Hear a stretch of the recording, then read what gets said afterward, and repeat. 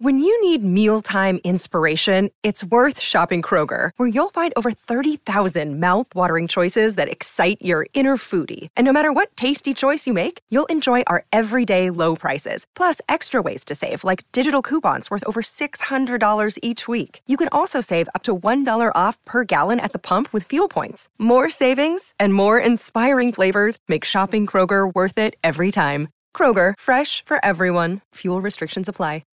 Hello, Chicago. I am Kevin McDonald, and I'm performing Kevin McDonald's Kevin McDonald Show live at the Chicago Podcast Festival with special guests Bob Saget, Scott Adsit, and musical guest Fruit Bats. Friday, November 18th at 7 p.m. Please come, please come. You can get your tickets at foreverdogpodcasts.com. Please come, please come.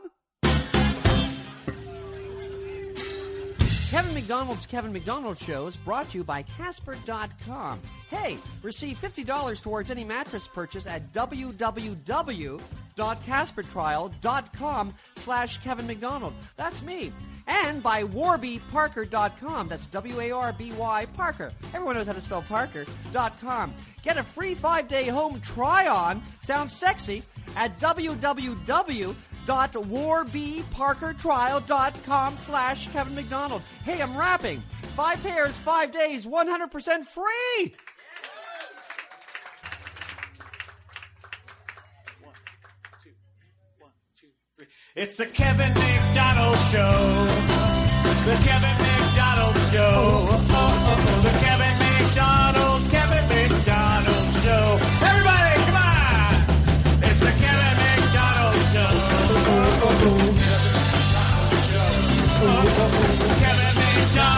Kevin McDonald Show. Welcome! Let's begin this, shall we?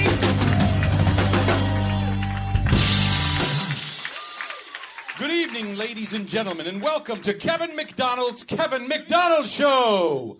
We are very happy to be here at the New York Comedy Festival, and Kevin wants to thank you beforehand for not booing him when he enters the stage.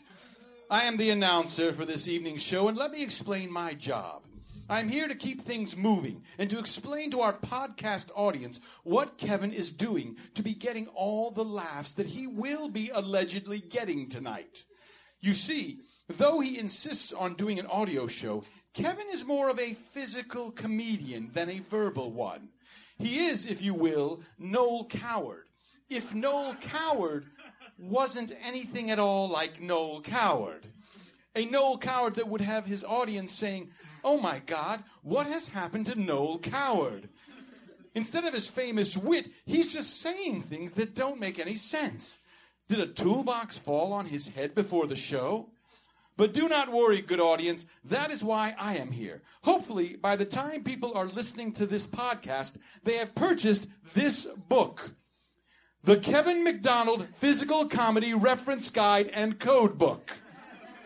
If everybody listening to this podcast refers to this book constantly throughout the show, then by listening to the short form code that I will be saying, you will understand exactly what Mr. McDonald is doing to get his laughs. For example, 14B is when he makes the face that makes him look like an inbred puppet with no neck. 17D is the face that he makes him look like a child molester, if child molesters were winsome. 46A is when you ask him the time, and he accidentally pours water on his shirt. There is also, of course, the very popular Code Red 112, where Mr. McDonald fakes a heart attack when he realizes that he is bombing. Good. So, keep your book handy, and we're ready to start the show. Now, please give a warm New York Comedy Festival welcome, and don't boo, Mr. Kevin McDonald!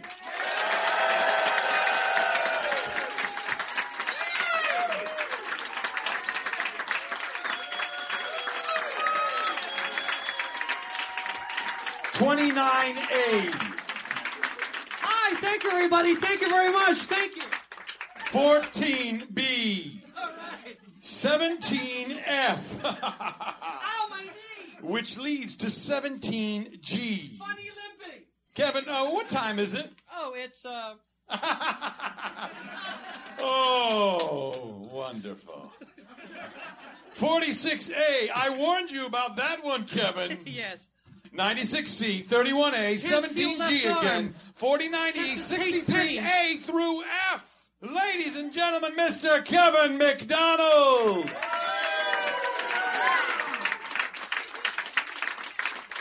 I have a wet shirt.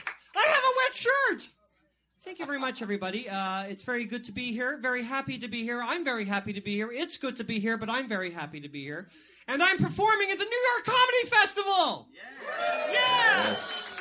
Thank you for that applause. And I'm also recording my podcast, Kevin McDonald's Kevin McDonald Show. Thank you for the slightly smaller applause. I'm doing the New York Festival, and I'm doing my podcast. Festival podcast. I wonder which one is more important to me.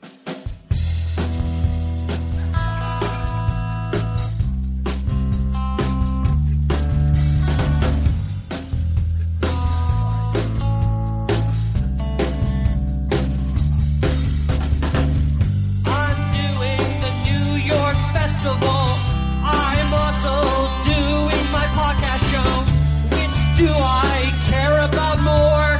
Wouldn't you like to know? I love being in New York City. It's the one place I feel pretty. I love being able to broadcast the Kevin McDonald podcast. The festival's very important now. The podcast might rebuild my career somehow. But if I have to pick one, it's pretty hard to do. Of course I care about the festival more. The podcast can go fuck itself. I'm doing a show in New York. The festival's the best thing that's ever come to my life. Do you realize that Dane Cook is on in a couple of nights? Ignore what I'm saying if you're listening to the podcast. I don't care about the festival. It's a huge pain in the ass just saying those things because people are mean in New York. Of course I care about the podcast more. Kidding, New York. It's you I'm really doing the show for, not the stupid podcast. That would be crazy. I love you, New York City. Ignore what I'm saying to New York. Anyone who's listening to the podcast, I don't mean any of it. It's really you I'm doing this for. I'm just here because of a bad agent. New York can be an asshole sometimes. It's you that I really care about. I'm doing the New York Festival. I'm also doing my podcast show. What do I care about more? I think by now you know. You, of course, New York. I mean, you're fucking New York. Of course, you're the reason I'm here. I don't really mean that podcast. I'm just saying that to be polite. You're my favorite child. New York always disappoints me. New York is everything. What I'm saying in the podcast is a lie. You're the reason I'm here. I am, of course, lying, podcast. You're my number one. Hey, I love New York. Fuck the podcast. I would never say that up New York. You know what? Fuck New York. Fuck New York. Yeah, fuck New York.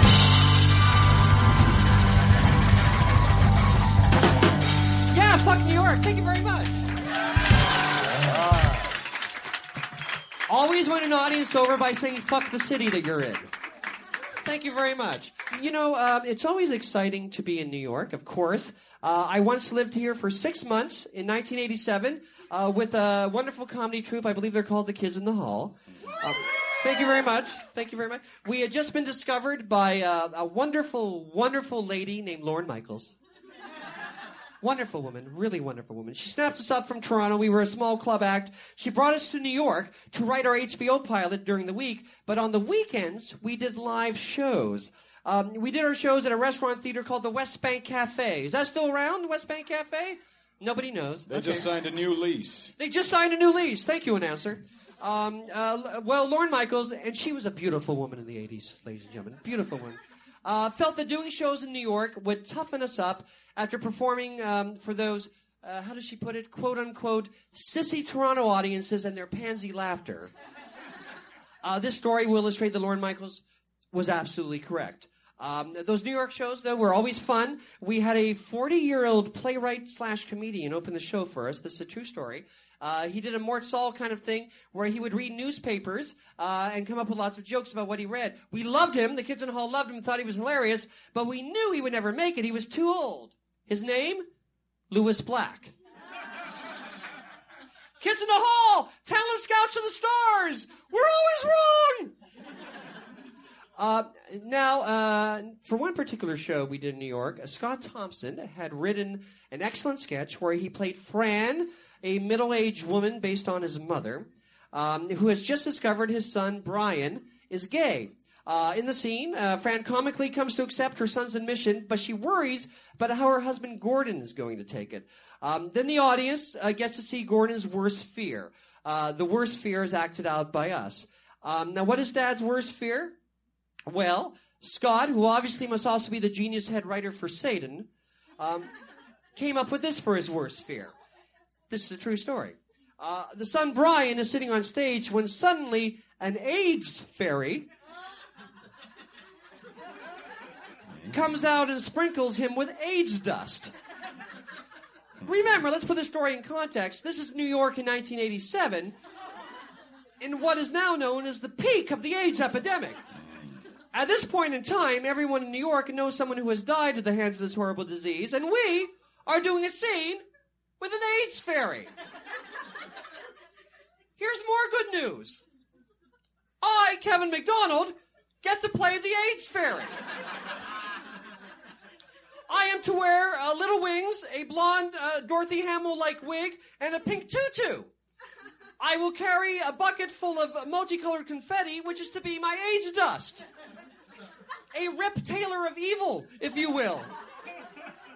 To make sure the audience understands all this, on the side of the bucket we write, AIDS dust.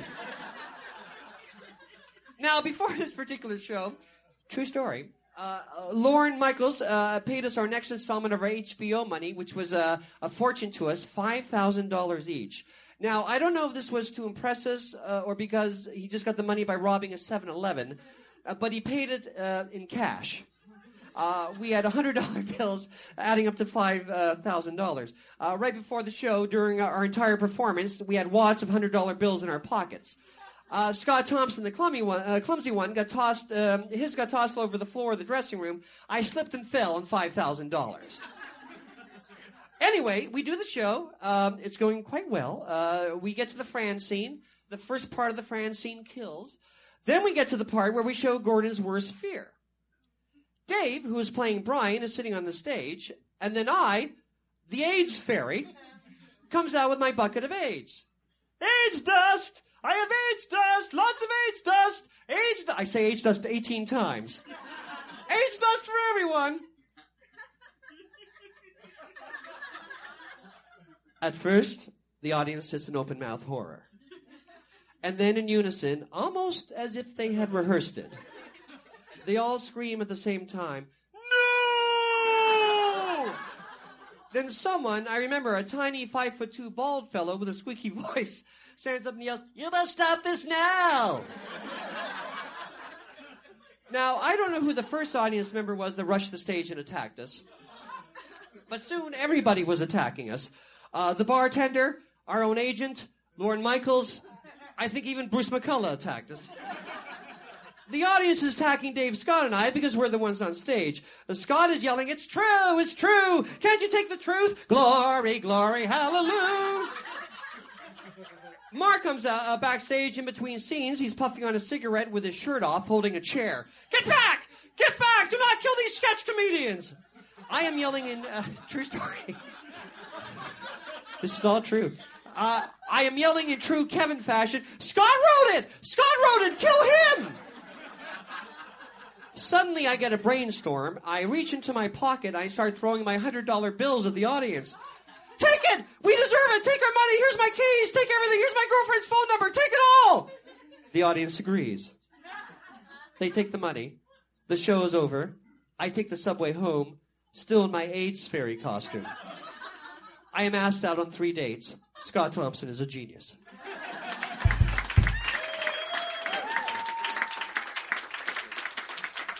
That is the end of Kevin's long AIDS intro. He has much longer things to come, unfortunately. Much longer! For example, now it's time for our long comedy sketch. Yay! Yes, we now take you to a restaurant somewhere in the town of Comedy Sketchville. Kyle, a young man in his early 30s. Kevin, 30s? Please, Kevin. Though he is played by the aging Mr. McDonald. One is reminded of the 112-year-old Cheetah Rivera playing in The Kiss of the Spider Woman. Kev is seated at a table with Monica, a woman played by the brilliant Rachel Dratch. We now take you to a comedy sketch. I don't know if you're aware of this, Monica, but we met exactly 2 months ago today. Really? Well, happy anniversary, Kyle. Sorry, I have trouble pronouncing that word. That's all right. I love K's. I'll never forget the day I met you, Monica. Who knew that on a day which started so badly, something so good would happen? Oh, that's right. You lost one of your toes that morning. Yes. Always remember where you hide your mouse traps. That's what I learned. Well, the meal was amazing. Would you like to come over to the house and have some tea? Yes.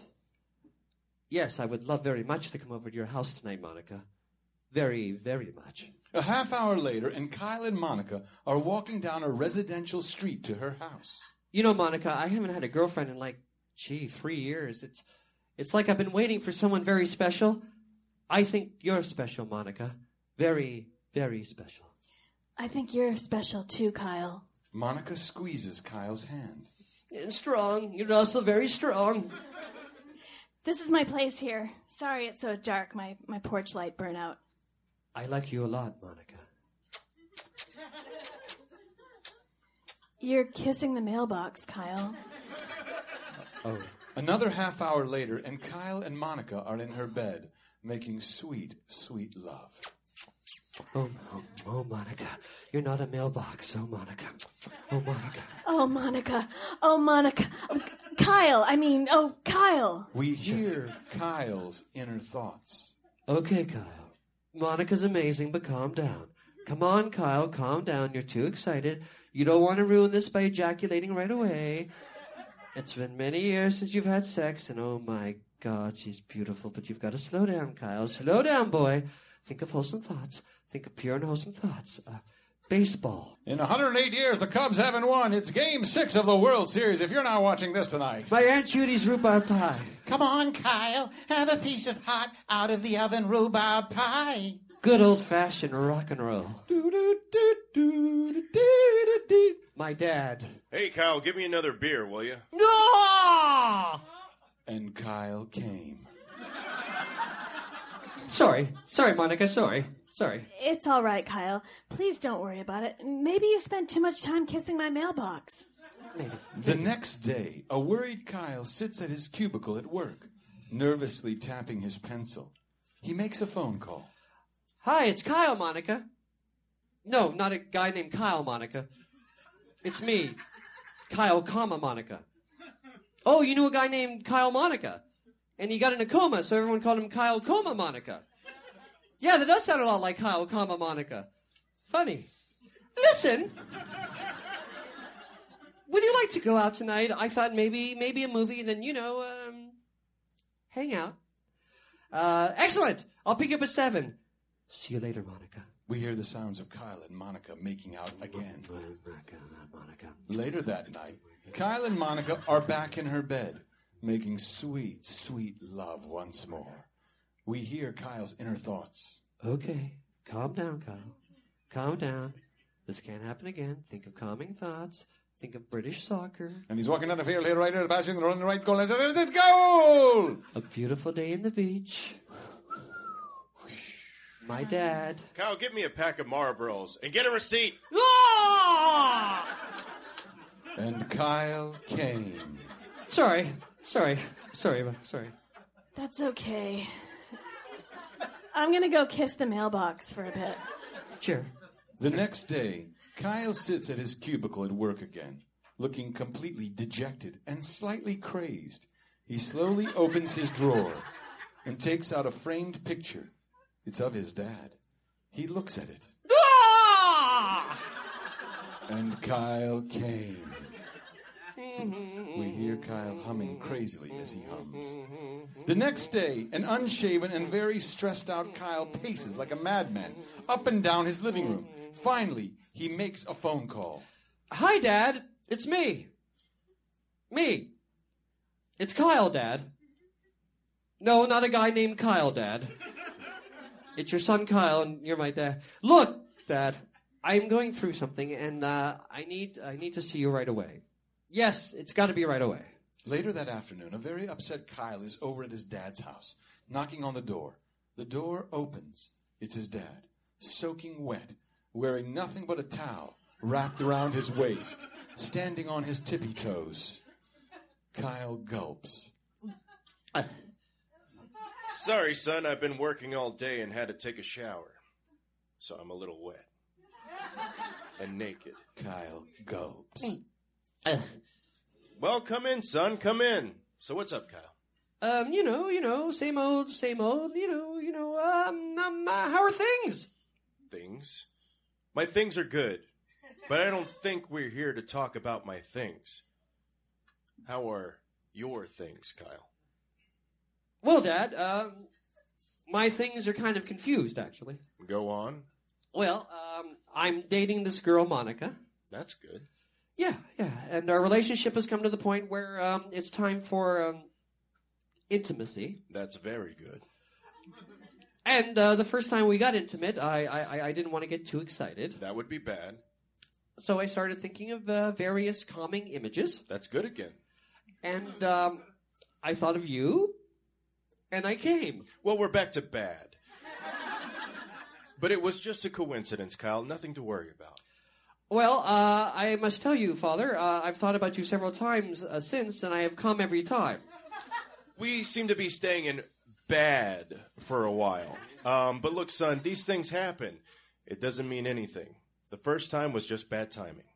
And then you got so obsessed with it, you kept making it happen. It means nothing. I once came thinking of Julius Erving. Big deal. He dunked sexy. Thank you so much, Dad. That helps a lot. Thank you. He gets up to hug his dad. Dad gets up and embraces his son. They stare at each other. Suddenly, they start madly kissing. The kissing becomes more passionate. Soon they are tonguing. They continue to tongue. All right, Kyle. Think boring thoughts. Baseball, rhubarb pie, the Pope. Ah! And Kyle came. Thank you, everyone, for listening to my disgusting sketch. Thank you. He's gone. Thank you, Frank. Sorry I'm so disgusting. I'm sorry. But I'm going to ask for a table and 2 chairs, and then the brilliant Rachel Dratch is going to come on stage and have an interviewer. Remember, I'm a bad interviewer. Sorry.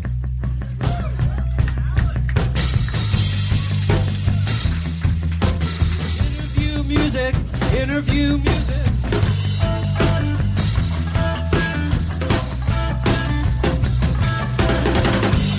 Thank you, Rachel, for Sure, doing my this. pleasure. Thank you very much. It's such an honor to have you here, and thank you very much. Thank you. I can't believe that you Thank said you. yes. Thank you very much. Yes, thank you. Hi, everyone. Hi. For Hello. Rachel Dratch! Again, I apologize beforehand because I'm not really an interviewer. Okay. Thank you very much. And do you know the story? U2, Bono, after their first album, he lost all the lyrics to his second album. Then right when they recorded, he rewrote lyrics. That's what I did with the interview. I lost it and I rewrote. Okay. So I'm like the Bono of interviews. Awesome. Without the good part. Hi, everybody. Tim Heidecker here with huge news. We have a terrific episode of Office Hours Live prepared for you. We had the great stand-up comedian Kyle Kinane come in, and a very special in-studio music session from legendary Mdou Mokhtar. You're not going to want to miss this one. You can find it on your podcast app of choice by going to Sears or Macy's and getting an iPod and then coming home, charging it up, and listening through your app.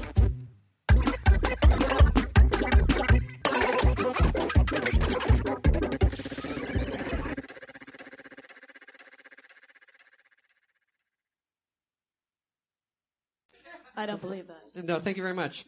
What does this mean? Some Your writing's as bad as mine. Hang on, I have horrible Kevin. handwriting. Hang on. Oh, sorry. They say creative people have bad penmanship. Oh, good. Okay. Thank you. Am I to hang on? Hang on. No, I'm For saying real? you're doing great. Oh, hang on. Hang on, in there. Kevin. Hang in Thank you there. very much. Hang in there, Kevin. Hang in. Well, here's a little tiny thing that I wanted to talk about. Yes. And a lot of my questions aren't questions, so they're statements that I'll add question marks to it. Great. To make it a question. So here I go. Fantastic. So you play the cello? Yo, yes. You play the cello? Well, wow, that's a deep dive. Tell me about that. Well, you know, to be honest, it kind of sits in the corner, but I used to play, and I have the cello, and it's one of those things that you think, like, one of these days I'm just going to take it back out of its case and play Bach in the afternoon, and that doesn't happen. But it's kind of a goal of mine. But You yeah. could be like those comedians like Jack Benny who had a fiddle, Yes. only you'd have a heavier Exactly. object, a cello. Well, it's a good visual gag because it's just big and people don't expect it, and so. Sometimes I trot it out for comic purposes, but I don't play it, you know, just of a Sunday afternoon. Yeah. I'm going to go with my instincts and stay in the cello a bit longer. Yeah. Okay. Here I go. Here's my instincts. Was there ever a thought when you were younger, do I become a cello player or a comedian? Did you? Oh, maybe when I was like, you know, when you're like maybe in 6th or 7th grade and you think like, yeah, I could do anything. But then when I actually was in orchestra, you know, when people say like, oh, I'm really bad at it and people never believe me, I was the last chair. So I have proof that I was never going to be a professional. Is last chair like left Last chair- field? I don't know the baseball Oh, metaphor, but yeah, I think so. I'm If trying to we're think of getting another at the same metaphor. thing. It means you're the worst. Yes. Okay. Oh, I just Of thought that it was group. Of that group. It's not like alphabetical order or anything. No, it means you're the worst. It might have been. Oh, here's a question that's similar to the one I just asked. Yeah? Here I go. I told you it was bad. Here I go. Now, you are obviously a naturally funny person. Obviously. Obviously. Okay. But you're also doing, like, real theater lately. This is a similar question, but here I go. I'm going to follow my instincts. When you were young, was it, did you say I want to be an actor first, or did I want to be a comedian? What is it? Ooh. Now, can I ask you? Can I turn Yes. the tables? No. Did you, Too hard. when you were younger, did you know you wanted to be a comedian? Or is it something you kind of fell into? You know what? I always wondered. Yeah, we can make it about me. The world revolves around me. I'll Okay. answer that question. Okay. When I was young, my two idols Yeah. were like really young, 8 or 9, were Jerry Lewis and Marlon Brando. Ah. And I wanted to be a combination of Jerry Lewis and Marlon Brando. But you definitely wanted to be an actor of some sort. I wanted to be an actor, A performer. a comedian. I knew it wasn't stand-up. Did you have the same I instinct? never did stand up, but I was also like, you know, every kid wants to at some point be a marine biologist, of course. Of course. And then I guess not. I thought that was really gonna like hit a nerve, but I guess Wrong not. crowd. Oh, okay, wrong crowd. This is not a marine biology crowd. No. Okay, 9:30 show. No, so I wanted to. I had many sort of career aspirations, and then but acting was always sort of like a fun thing. But then I also I loved watching SNL, and so I was always into comedy. But it was more of like, oh, maybe that'd be cool. But I didn't dare to dream the dream. But no, I almost like last year, like I was the last chair of drama. Like I was not gonna be like an actor. So it was always comedy. It was where I felt better. I guess I'm in the last chair of the kids in the hall. No. And we only have 4 chairs. There's 5 of us in 4 chairs. That means I wasn't sitting. But no, I never did stand up though. Stand up would Yes. scare the hell out of me. I knew that. always Yes. Yeah, I always liked a group thing where you could keep the ball in the air with each other. Comedy acting and listening and then saying something maybe it was funny or maybe it helped set up the next joke for somebody else. Exactly. Right. Gene Wilder. I'm sorry for screaming. Yeah. I always scream his name. I'm sorry, I have Yeah, no choice. that's okay. Gene Wilder Yeah. insisted to his dying day that he was not a comedian but an actor, Oh, and right. that no one knew that because most of his movies were a comedy. Yeah. I'm trying to make that a question. Gene Wilder. Gene Wilder? Did you like Gene yes, Wilder? I say yes. Yes, to that. yes. question. So how did you get into Second City? By then you knew, or was it one of those accident stories? So then I did improv I did some plays in college, but then I joined the improv group, and then I felt like, okay, yeah, this is my thing. And then I decided to try to move out to Chicago, but it was kind of one of those now there's a whole improv scene in New York, but back then there really kind of wasn't. So I thought okay, I'll just try this, just so I know I gave it a shot, and then I can go back to the suburbs of Boston and become a therapist, which was my other career choice. I had left the marine biology thing behind. So then I moved out to Chicago, and then, oh my gosh, so I auditioned for Second City Training Center, okay, which is the classes. Right. And back then, everyone said, oh, everyone gets into the classes if you have any experience. So everyone but me, last chair, got into the classes. I didn't get into the classes, so I just moved there, and I was like, oh my God, what have I done? But then eventually, I tried again and got it, and then, worked my way up there. How many levels were there back then? There were 5 levels back then. Oh my God. I think there's way more now. You're so much younger than me. There was only one level back. I couldn't do one level. Really? There was one level back? There was Toronto, are we talking? Yeah, Toronto. Okay. I auditioned the 0 level, and I didn't make the 0 level. Now, did all you guys... the whole kids in the... Let me turn the tables again. Yes. The world revolves around me. No, kids in the hall. No, I had heard this little rumor that kids in the hall were because, you guys weren't in Second City, but you all kind of worked there or something? No, what's this origin? We all auditioned, but we didn't get in because they said we were too weird. But when you're in your early 20s and you've never got a job, you think too weird means, they're being nice. They're telling us we're bad. Right. And then we were blah, blah, blah discovered by Lorne Michaels. I love and that. Then, but Lorne Michaels only, I'll be quick because this is about you. So I'm panicking. It's fine. I want to know. Thank you very much. Yeah. Only hired 2 of us because 5 of us was ridiculous. I picked the 2 oldest ones, Bruce and Mark. Yeah. And then because there was heat on us in Canada. Second City hired the 3 of us to be the touring company. Oh, but that's not. It's your story. I'm not going to. I'll tell you later after the show. I'm going to find out the rest of it. I'll tell you later after the show. Okay, yes. but I wanted to know the kids in the hall thing. Yeah. Thank you very much. Okay. But did you know Del Close? I did. I took class with him, and Ali and I started way back when at Improv Olympic in Chicago. And Del Close was that thing. Does everyone know Del Close? Improv legend. I have one question of you. A few women have told me this, that he smells good. Smelt. I never got close enough. I mean, I took class, but I was never right up there. At smelling him? Yeah. Well, that's the problem. But I'll agree with it. Thank you very much. Speak well of him. Yeah. Here's a question that I'm always wondering about this.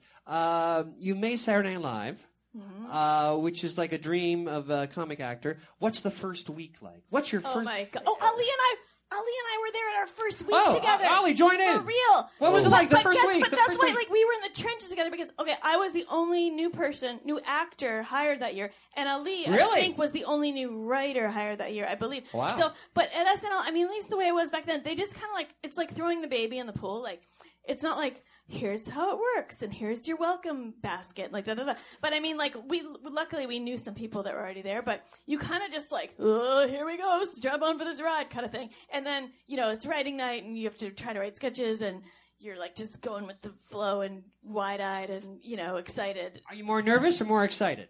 Ooh, boy. Probably 50-50. Or maybe, maybe back then I was more excited, but now looking back, I was always nervous there. But, yeah, so what was the question? First week, what was it like? First week, okay. Your emotions. It was a thrill. It was a total thrill. Oh, so you know how you can get cut, your scene can get cut, at any point. So yes. I wasn't really fully aware, how much your scene could get cut at, so many different points in the week. So anyway, first week, my scene got cut. Second week, my scene got cut. So I wasn't in the first 2 shows. You're like, I'm on Saturday Night Live. And then you had to, call all your friends and say, yeah, I wasn't in it. But, and so then by the third week, I was finally on the show. But Lorne kind of, he wants you to have a debut that's, he wants to sort of, I don't know, show you in your best light. He sort of thinks of the bigger picture. Exactly. Whether you want to or not. He thinks of the bigger picture. You are not thinking the big picture. But yeah. So yeah, it was a thrill though. What was your first scene? Oh, that's a good question. I didn't write that down. Oh, you know what it was? What was your first scene? Well, back then, I think Ally McBeal was on the air, which no one here might remember. But anyways, and I did a really killer Callista Flockhart, which you guys probably might not even know who she is. But anyways, okay, you do. So anyways. Well, it's really just a facial expression which won't work for a podcast. Do it! It was just kind of like this. That was it.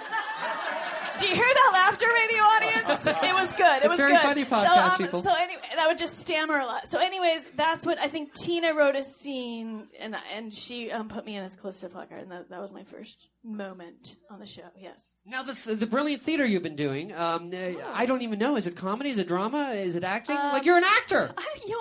I am Marlon Brando of your equation. Yeah. No, I do mostly comic plays here in New York. Oh, so right. I got to do one over the summer at the Public Theater, which was a big thrill with Daniel Radcliffe, who, by the way, this is funny, but, I played Daniel Radcliffe Yes. on SNL as Harry Potter. The kids in the hall saw that sketch on the tour bus. Oh, really? Yes. Well, but what I was about to bring up is, so there I was with Daniel Radcliffe, and the first day I was like, I've actually played you on the show. He knew, he was super cool about it. But so every time I looked at him, like, he looked like every one of my relatives. Like, I'm convinced we're related. But then I also get told that I look like you a lot, which I can also see I as am well. too. So here I am with my People think we can my play brother mirror. and sister. Yeah, see? So anyways, but yeah, it was the play I did was called Privacy, and it's kind of like a comedy, but also it was about how, like, when you're carrying around a smartphone, everything about you can be known. So it was almost like a little TED Talky plus comedy plus audience interaction, and that was that. But you also write. Do you? Are you going to write a play one day? Probably not. I don't mean to. It would take I longer don't than a mean day. to know but you, but I'm probably not gonna. No, writing's one of those things. Like, I do writing when I sort of like hit the rock bottom of. I don't really enjoy. Yeah, I don't really. No, for myself, because like writing's great when it's done and it's like I did Yes. that. I wrote that whole thing. But when you're just facing the blank screen or page or whatever it is, it just gives me so much anxiety. So I really have to be driven to a point to write. But then eventually I do. When it's done, it's so amazing. And I always go to a Mexican restaurant. You do? I go to Mexico and have a margarita. I love margaritas. Yeah, well, let's write That's something my tonight. drink of choice. We'll write something tonight and go to a margarita. What city are you in when you're in a Mexican restaurant? Is it a certain restaurant? I make sure that I finish writing in Mexico all the time. I take a plane to write the last page, and I go to Mexico That sounds City. romantic, like you're just on a beach alone writing. Writing Mexico. and having my margarita. No, Yes. but okay, I'll leave that for my interview of you later. Yes, Okay. it'll be later. Does I don't anyone mean know later, the movie? I mean- I'm so sorry. Yeah, for okay, go interrupting. ahead. So sorry. Go Brother ahead. and sister. Brother and sister. But you saw that last. Who sketch. remembers the movie Hebrew Hammer? Okay. There, that was good. Now, Hebrew Hammer. Another deep dive.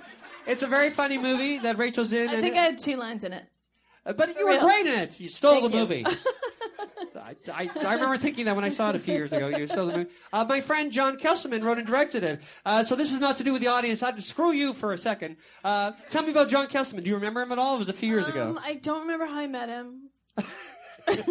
So far, so good. Go on. I've lost touch with him. Yes, go on.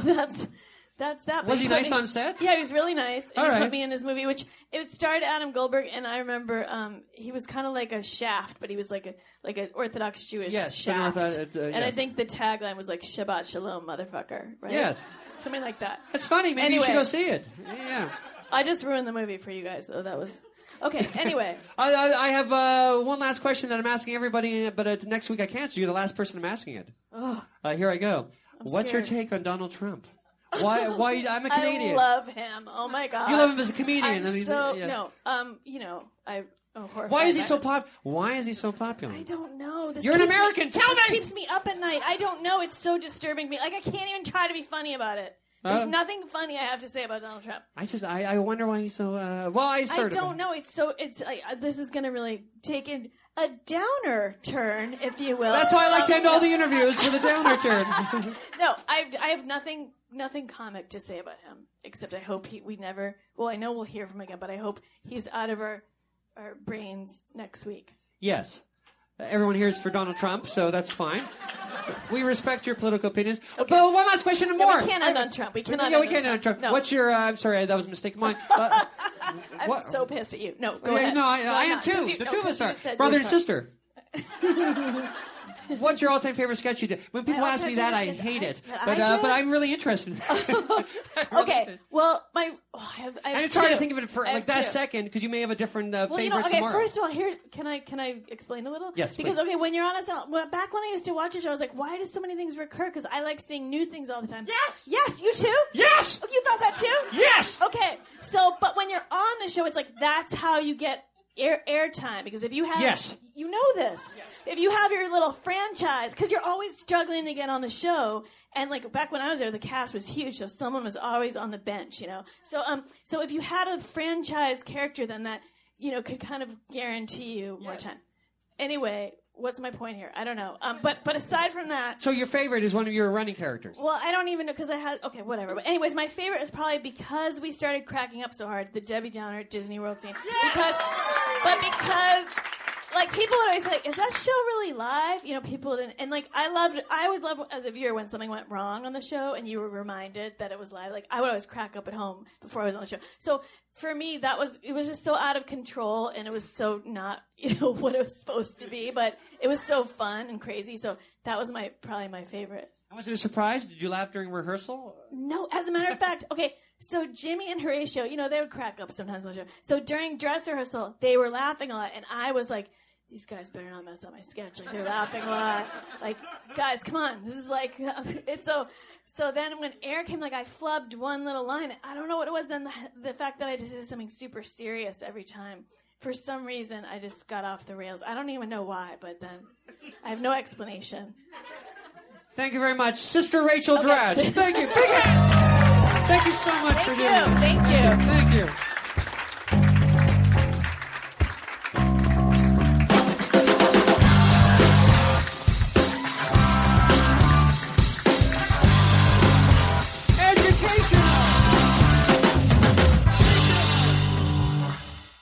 Now I'm going to read an ad. For you listeners of Kevin McDonald's Kevin McDonald Show, Casper is offering $50 towards any mattress, even mattresses they don't own. Any mattress purchase at Casper.com. All right, not every mattress. The Casper mattress is an obsessively engineered mattress at a shockingly fair price. It has just the right sink, don't know what that means, just the right bounce, have no idea what that means. 2 technologies, latex foam and memory foam, don't know what they are, come together for a life well slept.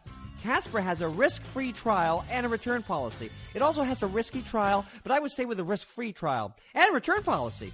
Try sleeping on a Casper for 100 days with free shipping and painless returns. I'll be there. I'll come to the mattress and I'll count. I'll say 99 days. I'll wait 24 hours. 100 days. It's done.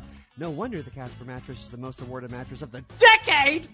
To receive $50 towards any mattress purchase, go to CasperTrial.com/Kevin McDonald. Once again, that's CasperTrial.com/Kevin McDonald for $50 towards any mattress purchase. Warby Parker is our next sponsor. Now, Warby Parker is offering a free 5-day home try-on to give you the opportunity to check out their glasses. Yeah, they sell glasses. Cool! Glasses should not cost as much as an iPhone. Who said they did? Shut up! Warby Parker's prescription glasses start at $95, including prescription lenses. They make buying glasses online easy and risk-free. Warby Parker's home try-on program allows customers to order 5 pairs of glasses, sometimes 5.5 pairs, to be shipped directly to them, where they can try them on in the comfort of their own home and get feedback from friends, family, and colleagues, even ex-wives.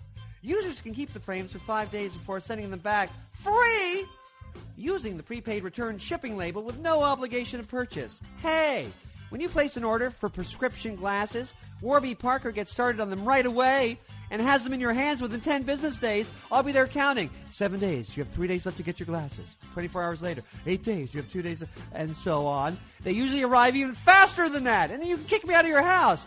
To get your home try-on today, go to WarbyParkerTrial.com/Kevin McDonald. Once again, that's WarbyParkerTrial.com/Kevin McDonald for your free 5-day home try-on.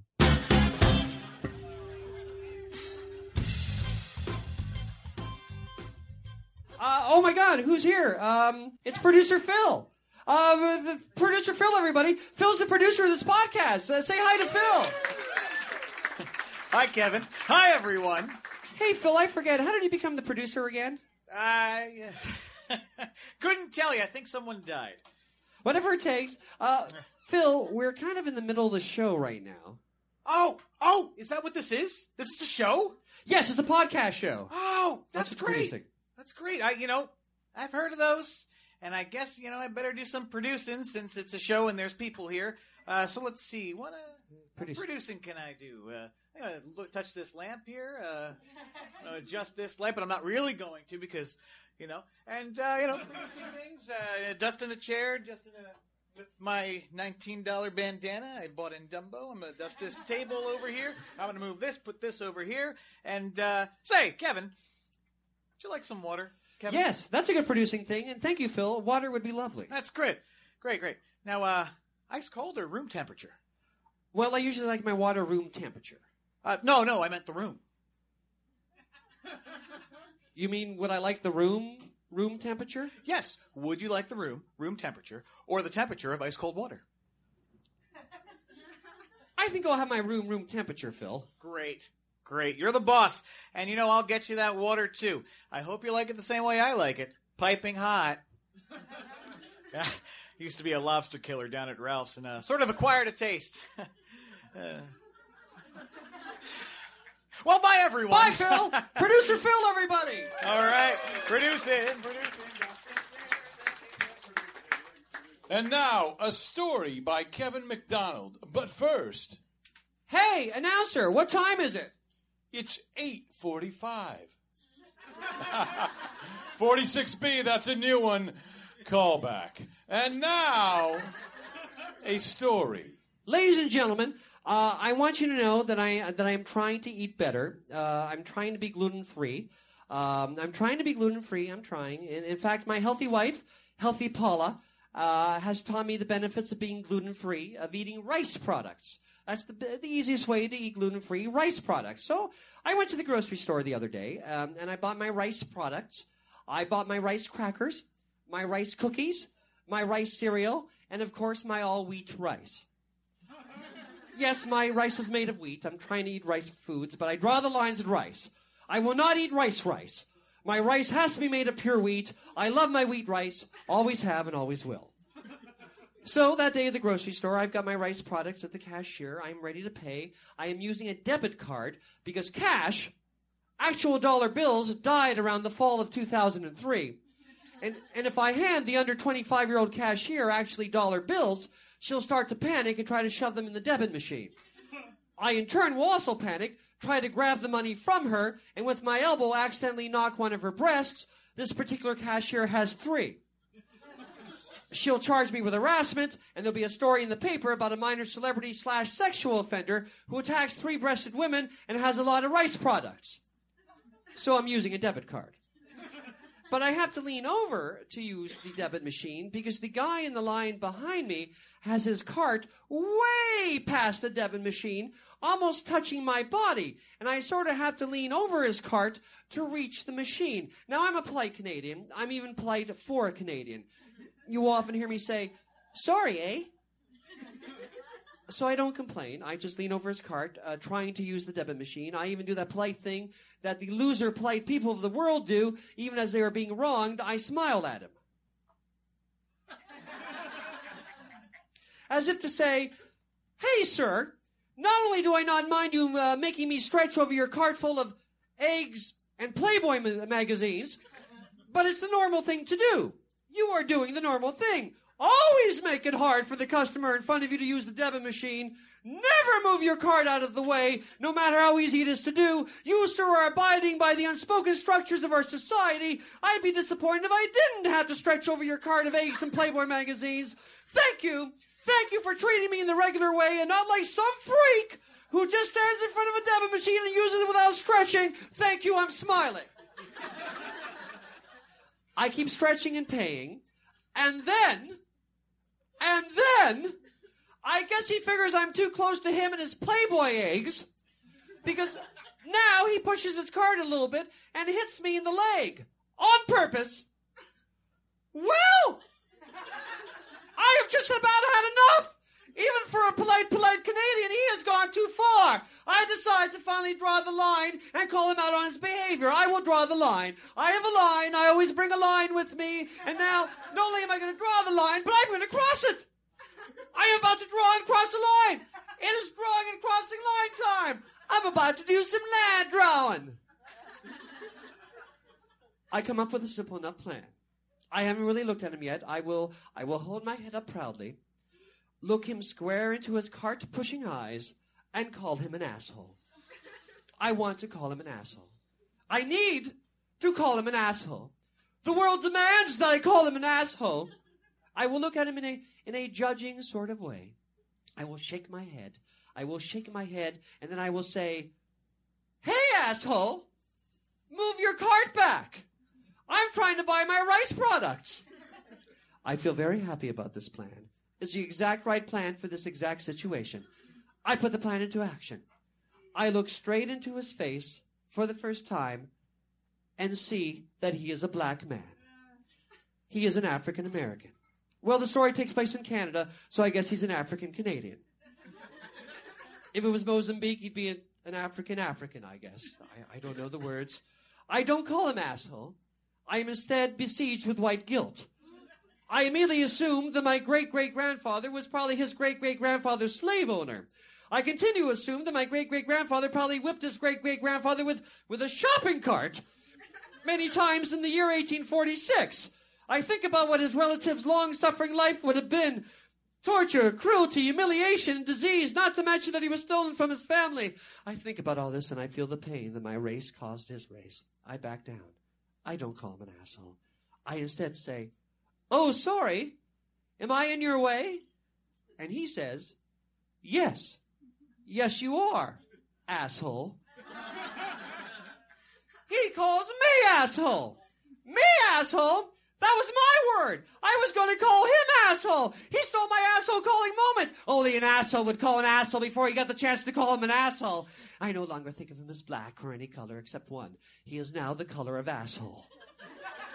He is asshole colored. I come up with a new plan. I will look at him in his green/asshole colored eyes and say, "Oh yeah? Well, you are an asshole times two. Move back your cart." It's a good plan. A wonderful plan. I am ready to begin this plan and look into his asshole face once again, but I notice that he's smiling at a picture that someone sent him on his phone. It is a picture of him with his beautiful 10-year-old son and his elderly but handsome father, both black and both, I am sure, assholes. But they are beautiful together and represent 3 generations of a family, of an American family, of an African-American family. He is touched, smiling at the picture, and I try to ignore the image and carry on with my asshole-calling plan, but he continues looking at the picture, smiling, and I begin to weaken. I start thinking of the 20th century American Negro Baseball League and all the great athletes and gifted men who were treated so awfully compared to their white peers. No hotels or restaurants for these heroes. I think of Satchel Paige, one of the best pitchers that ever lived, that wasn't allowed to play in the major league until he was in his late 40s. I think of the great Jackie Robinson, a greater pioneer than Christopher Columbus, and of all the abuse he must have suffered being the first African-American to play in the MLB. I think of all the African-Americans who have suffered at the hands of white people like me, and I smile to my African-Canadian friend with a mixture of sympathy and hopefulness. It looks a little like this. My new friend looks at me and says, "What are you staring at, asshole? Will you just buy your pansy rice products and leave? I don't have all day. My 10-year-old son needs his Playboy magazines." Asshole. I fall back to earth. Asshole earth. And I immediately start thinking of bad African Americans. O.J. Simpson. Serial killer Wayne Williams. Apollo Creed in the first couple Rocky movies. He got pretty good in Rocky 3. I think of this and come to the conclusion that I am being a racist by not calling him an asshole. A black man in this society has as much right to be called an asshole as a white man. In fact, if I call this card pusher an asshole, aren't I in a way saying, "Hey, Donald Trump, you are an asshole," and to prove that I just don't call all you rich white guys asshole, I once called a middle-class black man in a grocery store an asshole because he was an asshole. So, Donald Trump, you are an asshole, and I have the cred to say it. See? I must call this man with the cart an asshole. North America, the United States, needs me to call him an asshole. He is acting like an asshole, and therefore he must be called an asshole, for he is an asshole. I turn to him with rage pouring out of my white face. I, loudly for the host door to hear, scream, "Back off, asshole!" With 3 S's, I add 3 S's to ass. He looks shocked, deflated, defeated, and depressed. This gives me a huge grin, which all the store can see. Everyone in the store turns to me. They have absolute shock on their faces, and anger, and maybe a little bit of hatred. More so than I think I deserve. So I quickly reflect on what just happened. I scream, "Back off, asshole," with 3 S's. Then I remember that sometimes when I'm angry and scream, I add an L to some of my words. And then I realized that I accidentally added an L to the word back, and I think it was between the B and the A. Now, during my next word, off, I was very upset, and when I get upset, I sometimes switch letters around, so instead of off, it was more like a fa, and that I screamed. And then I realized that in the middle of screaming, I hiccuped and added the word in after the fa. So I added up all my words and these sounds, and to my horror, I realized that when I thought I was saying "back off, asshole," I was really accidentally screaming, "Black fucking asshole!" I am now the most hated man in my neighborhood. In unison, almost sounding like the rehearsed audience in my AIDS fairy story, all 40 people in the store look at me, point their fingers, and scream, "Asshole! Asshole!" over and over and over. I have no $100 bills this time.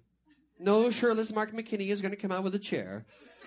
The angry crowd walks over to console the now crying cart pusher behind me. He shows them pictures of his beautiful son. I leave my rice products on the counter and start for the exit hastily. On my way out, I hear the cashier say, "He was staring at my 3 breasts, too." I leave before I am identified as the AIDS fairy. The racist AIDS fairy. I will never eat rice again. Thank you. Oh, ladies and gentlemen, I'm very excited about this. Please give a warm round of applause for my musical guest, the amazing Ted Leo. Ted Leo.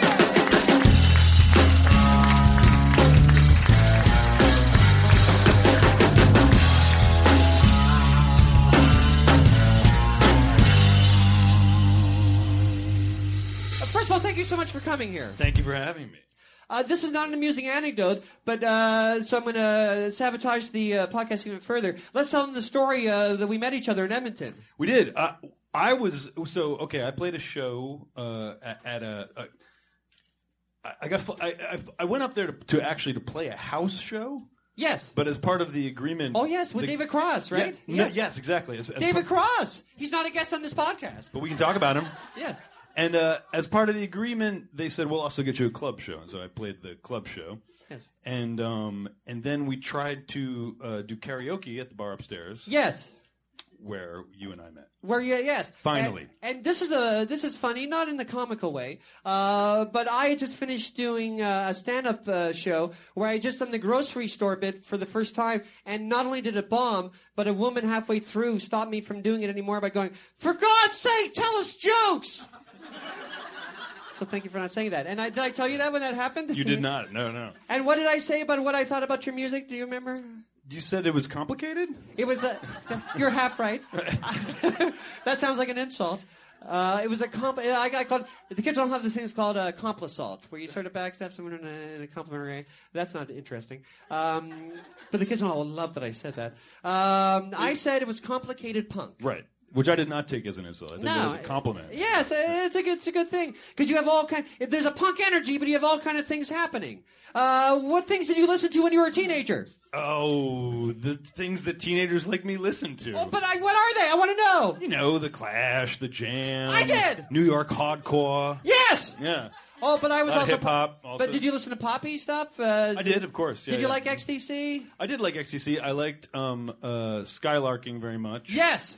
I wasn't, though I was a big ska fan. Oh. I was not a huge fan of that kind of early, like, herky-jerky XTC stuff. Yes. Nor was I a huge Devo fan, though I have come around. Oh. In my adulthood. I like them because I hear they're Kids in the Hall fans. I'm sure they are. I'm going off book because I have a question. What is the correlation between punk and ska? So many bands start ska and become a punk band. Am I making that up? That's true. No. I mean, I think that as far as the 70s... British ska thing that happened, that sort of coexisted with punk. I never thought of that. It's so smart. You were making connections you didn't even know. Like the specials and stuff like that. Yeah, exactly, yes. yeah. Well, there was... Do you really want to get into this? Yes! Okay, all right. I hope you're interested, but if not, politely screw you. So the early skinhead culture was associated with West Indian culture Yes. in Britain, and they took on ska as sort of one of their music forms, and thus you had bands a few years later like Madness and the Specials who were white or integrated bands, and they began fusing the two. And who sang "The Lunatics Have Taken Over the Asylum"? Every time. Were they called every time? No, I'm saying it happens every time. It happens every time, yes. But who sang that? It was some brand. The Specials broke up and became. Fun Boy 3? That's it! So sorry. This is my favorite interview of all time. But it's just for us. Now, I hope this isn't an insult. You're totally original. But you remind me of the energy of the Elvis Costello's first 3 albums. Did you like him at all? You didn't mention him. I did. I did. He's also someone who I'm not going to pretend that I didn't like Elvis Costello, but Okay. But I will say that I've actually come to a greater appreciation of him the older I've gotten as well, because I think when I was younger, there was something that I felt was sometimes I'm not going to say it was a lack of soul. No, not at all. No, but there was an archness to what he did that was sometimes I felt like Too clever? I'm trying to help. Yes, too clever, a little overworked. I don't agree with that anymore. But at the time, somebody like if we're talking about British guys like that, like people who were a little more hard on the sleeve, like Paul Weller or Billy Bragg or something. Did you like the those are my Jam and the people, Who? yeah. Were you Ahmad for a second? I was. Yeah, I still kind of am. Yeah, all right. Ahmad. It's the only time that's ever gotten Applause. applause ever. We'll take it. Now, I told you this earlier when we were standing by the bar, but we weren't drinking. Every comedian wants to be a musician, and every musician wants to be a comedian. You're obviously very funny. You're in The Best Show and the Baldwin Cork video with Paul F. Tompkins, who's another comedy genius. And when I see your videos, you have a lot of comedy in them. Did you ever want to be a comedian? What's your relationship with comedy? You know, I didn't ever want to be. I honestly don't think I ever wanted to be a comedian, and I'm not entirely sure that I still ever want that I still want to be. But you're closer. You're moving close to me. I think that what I always, you were talking about.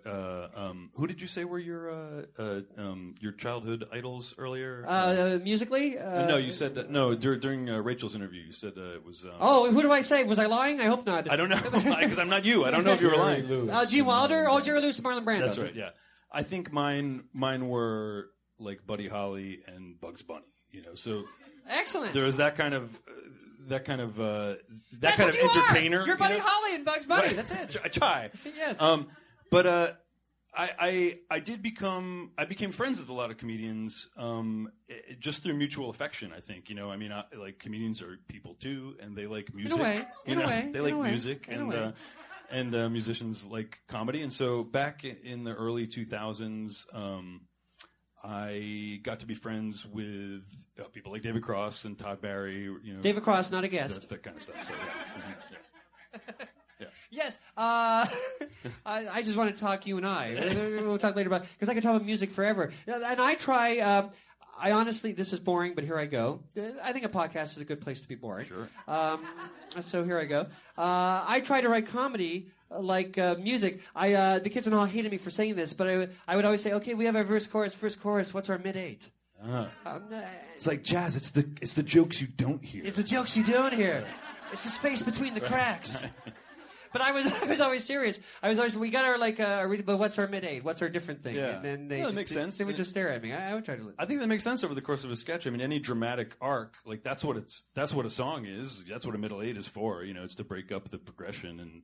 Then you bring it back. Yeah. Good. Thank you for understanding. You're very welcome. I agree with you. Thank you very much. Fuck those other guys. In a nice way, fuck them. Sure. I always wanted to ask you this. It's a stupid question. Here I go. Ted Leo and the Pharmacist. How did you come up with that name? Was it just something you thought of in a second and you went with it, or was it does it have a story behind it? I'll tell you the real story. Yeah, it's a real story. It's very short. You don't have to put your mic down. Okay. Jesus Christ. So I was in a band for much of the 90s, and we were called Chisel. And thank you. Good band. I loved the band. But at a certain point, we did kind of realize, like, what a stupid fucking name we have. Why did we call ourselves Chisel? That is a terrible band name. That is the most dumb 90s band name you could We possibly... are Chisel, and we are here to rock you. And the funny thing is, we were like a real we'd all grown up as like hardcore kids, and it was when I first started like writing, songs that harkened back to my first loves of things, and wasn't just like, and so like. So we really like wholeheartedly embraced like that kind of like early Who, jam thing, and so the name just did not fit at all. And late in our existence, we were sitting around talking about what would a good other band name be, and I think it was because the Falls cover of that old garage rock song, Mr. Pharmacist, like came on wherever we were in a bar in DC, and I was like, yeah, the Pharmacist. Someday I'm gonna have a band called the Pharmacist. And you did. And then so I just did. Yeah. Was there a point, because you did the punk thing, was there a point where you started writing songs and you found out, oh my God, I'm accidentally a good songwriter, I can't just do all out punk? Did you find out by accident, or was it a decision, I'm doing all that punk, but I want to become a songwriter? What came first? Well, you're implying that all the shouty punk stuff wasn't good songwriting. No, it was, yeah. I don't know. I mean, I don't honestly like it. There's never that level of self-reflection about it. I mean, it's it just, I just started taking off my seatbelt a little bit more. When you're working like good analogy. Thanks. It's like, because it holds you in place. Holds you back. Yeah. No, right, exactly. You may go through the window, but it's something you drive to an amazing place. That's right. Yes. Kevin. Yes. Why don't we do one more question and get to some music? I said get this amusing. Get to some music. Get to some. We hear what we want to hear. Yes. Kevin. Amy Mann is also in the comedy world. Yes. And you're how did that happen? Okay, so we And actually together you're power pop, which I love. Together we are a power pop duo that becomes a trio when we And it play makes the so drummer. much sense because like punk plus sort of pop meets power pop. Sure. Yeah. It's a little, because Amy and I do have our gloomier tendencies. I think sometimes it's not like the Cars, like let's go. Like, it's definitely a little more down tempo. But we met through comedy friends. We met through people like Paul F. Tompkins, who you mentioned. And is there another album coming? There is. We're both doing our own albums coming out early next year, and then we already have new songs of our duo. So yeah, eventually we'll. So I must end with this because I'm a fan. When is your next album coming? Well, I'm not 100% sure, but I have a plan that I can't entirely reveal right now. But it will be early next year. See, that was amusing. Early next year. Thank you very much. Ted Leo's going to do some songs now. Thank you very much. Thank you. Thank you. 1, 2, 3, 4.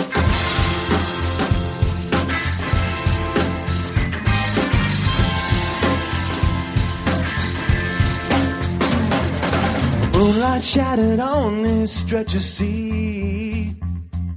How many times I stood here mapping things out differently. But I can't go back, can't go back, can't go back. No, I can't go back, can't go back, can't go back. Cross the road and run back to the town. How many times I've run this way and how it runs me down. But I can't go back, can't go back, can't go back. No, I can't go back, can't go back, can't go back. My heart is beating and the days go by. And my hands are bleeding, nobody wonders why.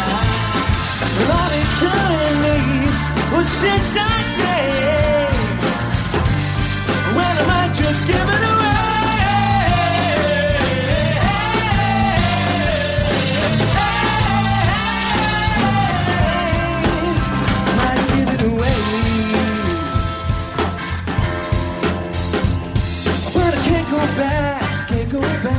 Can't go back. No, I can't go back. Can't go back. Can't go back. Hell, our fortunes in a paper cup. How many times drip to rain till it turned me on? But I can't go back. Can't go back. Can't go back. No, I can't go back.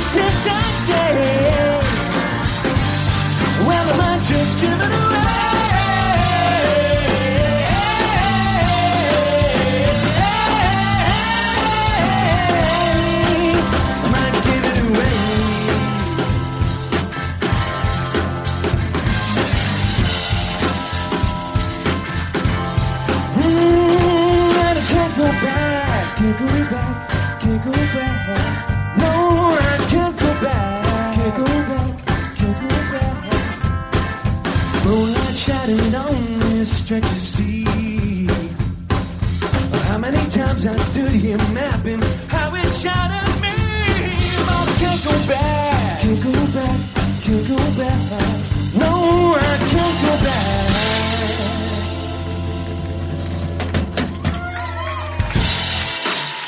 Thank you.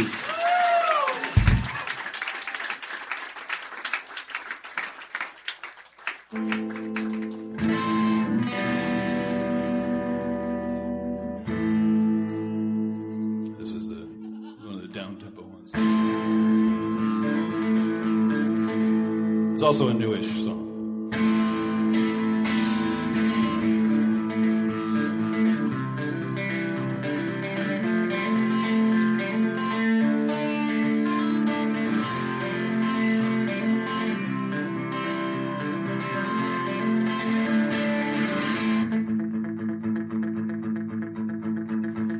Lonsdale Avenue, I'm coming back home. I've been walking many a mile alone. Long, long avenue, I'm one of your own. I've been working my fingers to the bone. I don't have enemies, no enemies in mind. But I've got friends and I have seen them all pass by. I had a job, in fact I worked it all the time. It hurts to find I never put enough aside. Pleased with every pixel, shame, but that's the game. Left over and out here, I'm not asleep again. Lonsdale Avenue, I'm coming back home. I've been walking many a mile alone. Long, long avenue, I'm one of your own. I've been working my fingers to the bone. I had a sulky child in troubled times, she came.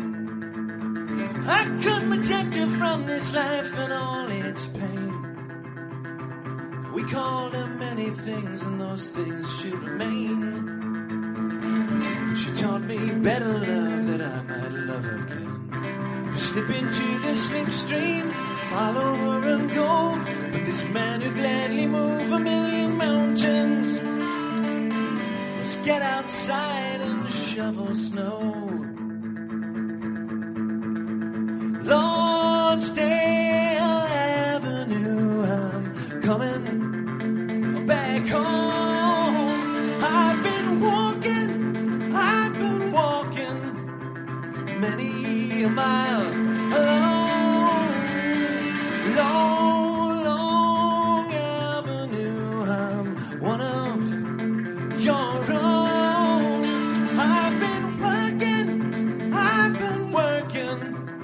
my fingers to the bone. Lonsdale Avenue, I'm coming back home. I've been working my fingers to the bone.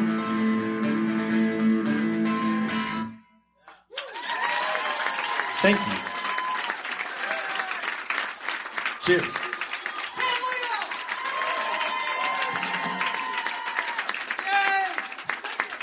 That's the show. Thank you for coming. Thank you. New York Comedy Festival. Thank you. And keep applauding for Rachel Dratch was here. Yeah. Ted Leo. Frank Garcia Hill played my dad. Matt Rivero.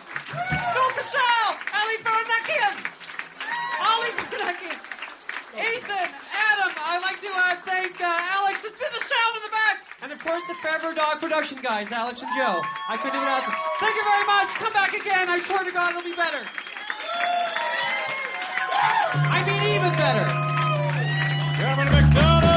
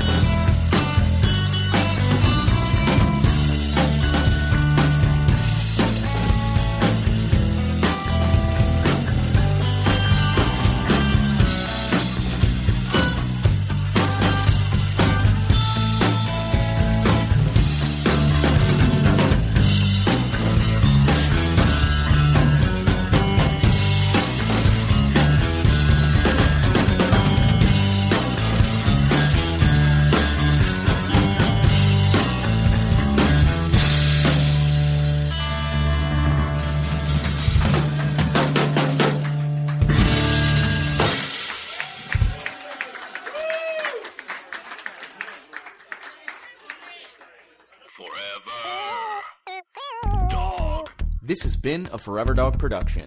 Executive produced by Joe Cilio, Alex Ramsey, and Brett Boehm. For more podcasts, please visit foreverdogproductions.com.